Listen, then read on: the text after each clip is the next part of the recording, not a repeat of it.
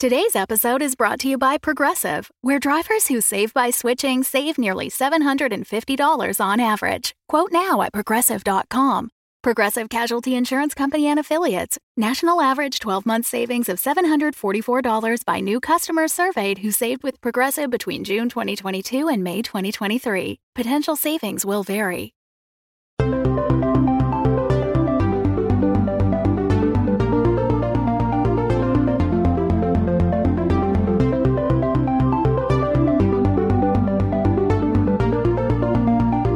Today's episode of Dungeons & Dragons is brought to you by Audible. You can get a free audiobook download and 30-day free trial at audibletrial.com/dumbdragoncast. There are over 180,000 titles to choose from for your iPhone, Android, Kindle, or MP3 player. Hello, and welcome to Dungeons & Dragons. It's me, your narrator of Dungeons, Russ Moore, here to bring you a recap from episode 16 to 30 of Dungeons & Dragons. As I mentioned in the last recap, which seems like forever ago now, I plan to do these every 15 episodes or so, and here we are, 15 episodes and half a year later. What I hope these bonus episodes do is bring new listeners into the Dungeons & Dragons podcast, but also refresh the minds of you who have been with us for a while and listening along as everything unfolds. Or maybe just for the players, because we know they don't always keep great notes. Let's start with the basics. You can find us by clicking over to dumbdragons.com. There you can find all of our social media links, fan art gallery, Patreon info, and when we have contests going on, you'll find them over there too. On Facebook, we're at facebook.com/dumbdragonpodcast. As well, we are starting a group as opposed to a page, so I'll link that in the description when it is up. On Twitter, we're at dumbdragoncast, and you can also email us at dumbdragonpodcast@gmail.com. Finally, before getting into it, this episode is brought to you by our friends at Audible. Audible is offering you a free audiobook download with a free 30-day trial to give you the opportunity to check out their service, which includes over 180,000 audiobook titles for your iPhone, Android, Kindle, or MP3 player. I love Audible and I love audiobooks, and I want to recommend you one today that's not really narrative in base, but can help spur ideas as you're creating these worlds that we as dungeon masters and players create. And it's Cosmos by Carl Sagan, narrated by LeVar Burton, Seth MacFarlane, Neil deGrasse Tyson, and Anne Druyan. Because sometimes you need some real-world science to ground your role-playing adventures, and I really want to go on a space adventure with some of these adventurers. Someday, we'll see. To download your free audiobook today, go to audibletrial.com/dumbdragoncast. Again, that's audibletrial.com/dumbdragoncast for your free audiobook. Thank you for supporting the sponsors who support us. And now, to try and keep this as concise as possible, the recap. Our adventurers had just returned from being teleported to and from the world of Enon and are reeling with finding out there is another world out there. And they also find out the fact that they have lost 3 weeks in time in what they thought was only a couple of days. They find the evil drow wizard, Thelonious Primsbane, who had taken them captive, has advanced his plans to take over the Axe of Mirabar, as well as destroying the city of Mirabar itself, possibly utilizing enchanted armor. The group meets Commander Hammerstriker, who is the commander of the Axe of Mirabar, and they head into Mirabar with him, trying to find one of his friends, Osric, who the group met in the Mirabar prison. Flint and Bort, the Dragonborn whose soul is stuck inside Flint's mind, come to an agreement that Flint will do his best to find a new host body for Bort, and Bort will stop screaming in Flint's mind like a child. Thea becomes more in tune with her own druidship after having read through parts of the Book of the Druids, found in the Library of the Dead on Enon, and both Thea and Nulara feel a wave of energy course through them and feel that something evil is coming or has come to the material plane. Nulara's newly found communicator kicks on with Salazar trying to find Tibby, who left for his own world, which was thought to be destroyed. The adventurers arrange with Salazar for the Guild of the Nine Shadows to send new armor to the remaining members of the Axe of Mirabar to help them breach the city walls without being turned into undead. Commander Hammerstriker and Osric lead the adventurers through the city's underground tunnel system to the Mirabar Town Hall, where they believe Primsbane is holed up. On the way, they run into a group of Axe of Mirabar soldiers. attempting to burst the tunnel that is built underneath the river. During this battle, Flint finds he can channel the energy and dragon breath of Bort, and uses it unintentionally, destroying the tunnel. Fleeing the rushing water, Nulara has a vision of the three adventurers inside a burning city, being attacked by multiple dragons. She sees only a few landmarks, the Brandy Bear Inn and the fact that a Rhytiana Panda Hut is coming soon. She looks down the street and sees Thea and Flint rush into a burning building. She tries to call out and runs towards them when the building explodes in a fiery blaze, knocking Nulara back to the ground as one of the dragons swoops overhead. Everything goes black, and Nulara sees the glowing 5 sets of eyes that she has seen in past dreams, and this time a low, raspy voice that tells her, "You and your friends and family will all die. Tiamat will rise." 5 dragons' mouths open and spark with 5 uniquely colored breath weapons when Nulara comes back to the tunnel, water rushing after her and her friends. The 5 make their way inside the Mirabar Town Hall, where they believe Primsbane to be held up, and enter into a basement storeroom from the tunnels to find a makeshift operating room with parts of various creatures all throughout. Pressing on, they make their way up a set of stairs and come across several undead abominations who look like they've been stitched together from dwarf, bugbears, and quaggoths. After this battle, the adventurers look out the front entry to the town hall and see a massive swath of the army has been turned into these abominations and are marching on the front entry. Locking and barricading the door, they rush upstairs to find Thelonious Primsbane. The group finds Primsbane in the main Mirabar council chamber with his own personal army of zombies. They are all invited in as Primsbane questions the adventurers on how they've been getting away from his traps. He then owns the fact that he is the one to imprison the adventurers back in episode 1 when they stole the Tome of Enchantments from, at the time, an unknown captor. Primsbane explains that he is needing them to join him and to show him one way or another where the power that has been sweeping across the land of Faerun can be found. He has not been able to pinpoint the location of a train that may be the way in and can sense that Flint, Thea, and Nulara have had direct contact with it. Naturally, the adventures decline and battle begins between them and Primsbane's army. Not long after, all hear the zombie horde outside has broken through the front door barricades and is making their way to the council chamber. Primsbane tires of the adventurers' attempts to thwart him and leaves through a portal he seemingly cast on the floor beside him.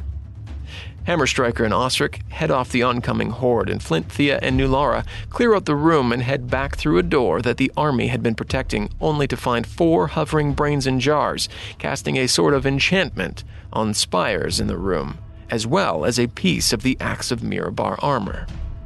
With the zombie horde now having breached the main council chamber, the adventurers, with some difficulty, destroy the brains as well as the spires, which stops the zombies in their tracks.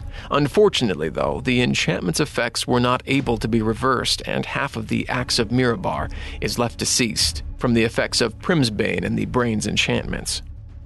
Commander Hammerstriker is found near death and healed. He offers, once their army is able to regroup and recuperate some of their numbers, that they would be willing to help the adventurers in their battle against the Cult of the Dragon. On their way out of town, to head back to Luskan, the adventurers see the villagers from Little Rock, whom they saved, safe and being led from bunkers by the surviving members of the Axe of Mirabar. In a cutscene, we see a man held captive in a dungeon-like cell. Through a thick wooden door enters Thelonious Primsbane, who walks to the man and lifts his head, revealing Leonin Glorygem, who went missing in the prison after the adventurers went through the portal to Primsbane's dungeon. Thelonious explains that even though they have thwarted his plans this time, Primsbane will rise an army in Glorygem's image and become unstoppable as he moves his power across the land. Flint, Thea, and Nulara know they need to head back to Luskan to meet up with Makoth, the Crimson, and the Arcane Brotherhood. They find an abandoned riverboat and take the river back to the coast. As they travel, they see the land that was some 3 weeks ago lush and green is now seemingly a land of devastation. On the way, the trio are stopped by a group of gnolls who are blocking the passage through the river. When they refuse payment, the gnolls call reinforcements and out tromps a large Tyrannosaurus Rex. The group finds that the gnolls have been taking dinosaurs captive and using them to terrorize passerbys. Not having any of that, the adventurers make their way to the Knoll encampment and, as they say in the biz, wreck the place. For good. Freeing the dinos, who hopefully head back south where they were taken from. Flint, Thea, and Nulara make their way west along the river until they reach the city of Luskan. In Luskan, the three see an airship floating above the dwarven trading post of the city, but make their way to the host tower of the Arcane Brotherhood first. While in Luskan, the adventurers meet up with Makoth, who tells them that the Arcane Brotherhood will in fact help them and the Council of Waterdeep in their fight against the Cult of the Dragon. She also gives them instructions and materials to help them remove Bort from Flint's mind. They are also told that the airship they saw walking into the city is in fact for them. Flint, Thea, and Nulara go to meet up with the airship, and they are introduced to Grancis Ashton, who was sent by the Guild of the Nine Shadows to help them get around quicker in their task to stop the cult. They also find out Grancis is not well liked among anybody in the city, and for some reason or another, decide not to like him themselves. Once all arrangements are made, the three, along with Grancis, in their new airship, head off to the Serpent Hills in search of Varam the White, a worm speaker with the Cult of the Dragon, who was seen passing through a settlement there, possibly in search of his lost or stolen dragon mask. Oh, and they find their horses too. That was important for them. On the way to the Serpent Hills, they see the mayhem created across the land of Faerun. Cities have been burned to the ground and abandoned, forests and plains left scorched, and people can be seen wandering in caravans for safe haven in larger centers. After a couple days of travel, the adventurers make their way to the Borskir Bridge, where a traveling settlement is set up, and rumor has been spread that Varam was last seen there. Flint, Thea, and Nulara track down details of a dwarf in purple robes having taken out a serpent folk, who came down from the hills to harm the inhabitants of this settlement. They almost seem to revere him, but he was seen some time ago before taking a group into the Serpent Hills. Setting off after Varam the White, the adventurers come to an abandoned city with a temple carved into the side of a cliff face. They are greeted by two large colossus outside a carved stone edifice, who come to life and tell the adventurers they are about to enter the tomb of Daedarius and will receive wisdom if they show proper respect. After of which, the statues return to their original position and allow the three to pass. Entering the tomb, they see that someone has entered the area within a recent time period.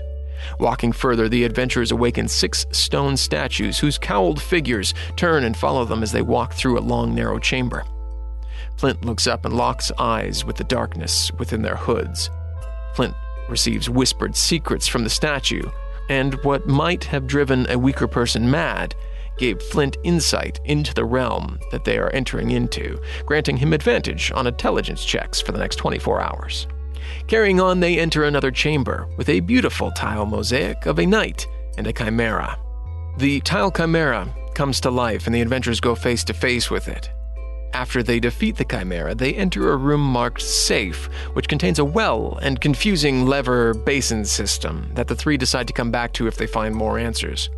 Continuing their path in search of Varam and the White Dragon Mask, they follow a trail left by what they can only assume was Varam and his crew. Flint, Thea, and Nulara set off several traps left in the tomb of Daedarius, and the three make their way to an abandoned, empty library and meet Ilda, a ghost locked in the tomb, of which they find can be released if some of the stolen books are returned.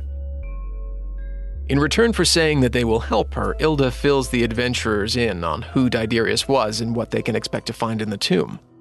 Ilda explains Daedarius' passion was powerful divination magic, which is how he discovered a mysterious divination pool in the cavern complex. The divination pool allows those using it to peer past any magical protections that block lesser divination magic. The pool's revelations could drive a user insane unless the question asked were specific and dealt only with the physical world, avoiding metaphysical concerns.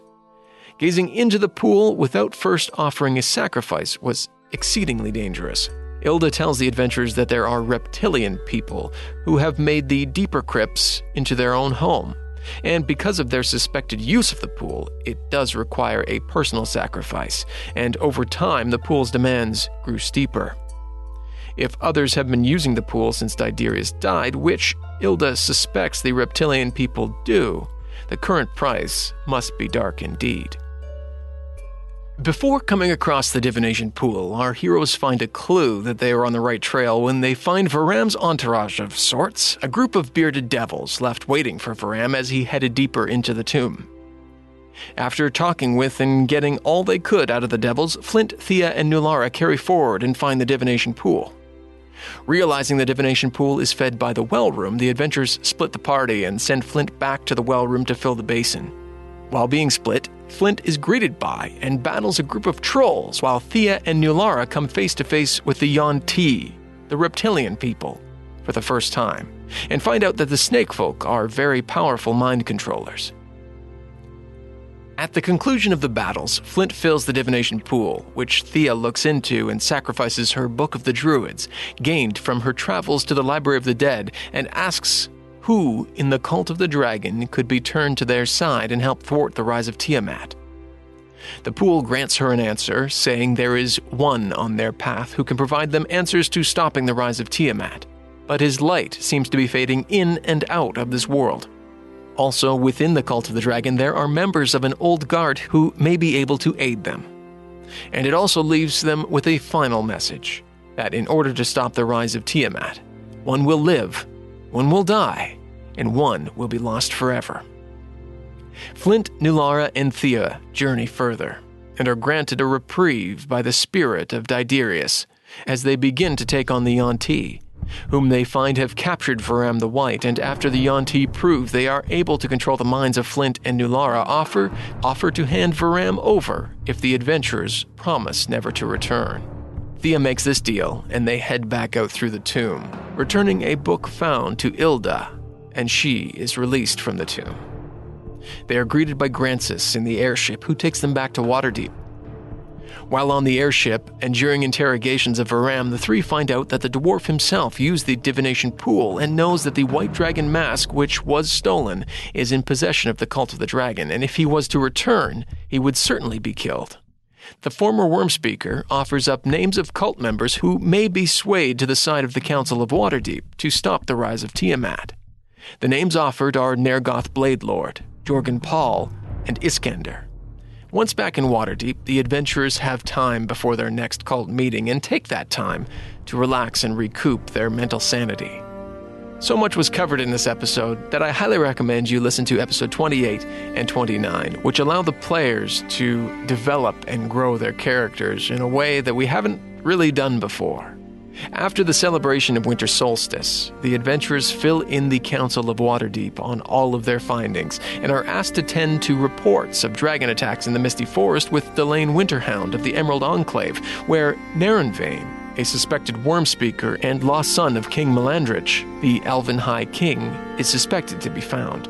After this, they are asked by Elia, a captivating messenger from the Metallic Dragons, to head north to the Nether Mountains to attend the Council of the Metallic Dragons, in hopes of joining the forces of the Metallic Dragons and the Council of Waterdeep. You're now caught up to episode 30. I did my best to include the most important and pertinent information to get you going, so that if you want to, you can just continue on to episode 31.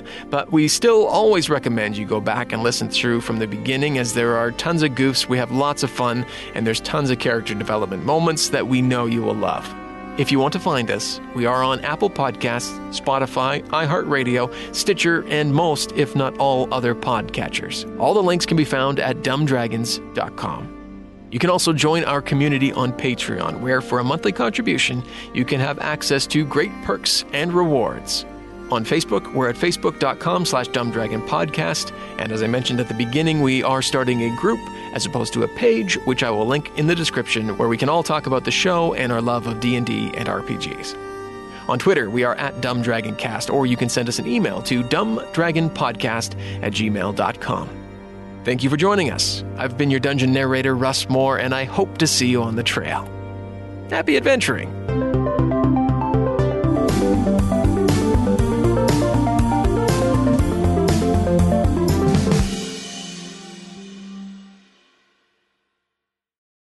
The Fable and Folly Network, where fiction producers flourish.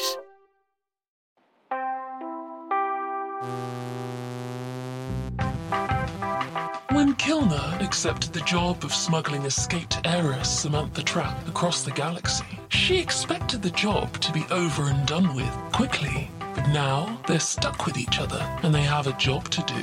Think of Automnicon as a sort of student loan company. You take a loan from them and then they own you until you've paid it off, with interest. So all I have to do is pay off my debt? Fine, I can do that. How much do I owe? 900,027 credits. And counting. You're stuck here, with me, to work it off. We Fix Space Junk is a sci-fi sitcom from Battlebird Productions, featuring Travelling by Cryo. Don't worry if you feel like you're drowning. That's perfectly normal. Wait, what? Aliens from across the galaxy. Greetings, visitors. Stop, popcorn! Hello, Your Excellency. AIs. Dad, how do I do air? You're already doing it automatically. Calm down. And, of course, thrilling and exciting missions in outer space. Hello, valued employees. Here are the details for your next exciting mission. You will be repairing a device redacted. In or at the Location redacted. We Fix Space Junk is available on Apple Podcasts, Google Play, Spotify, or wherever else you get your podcasts.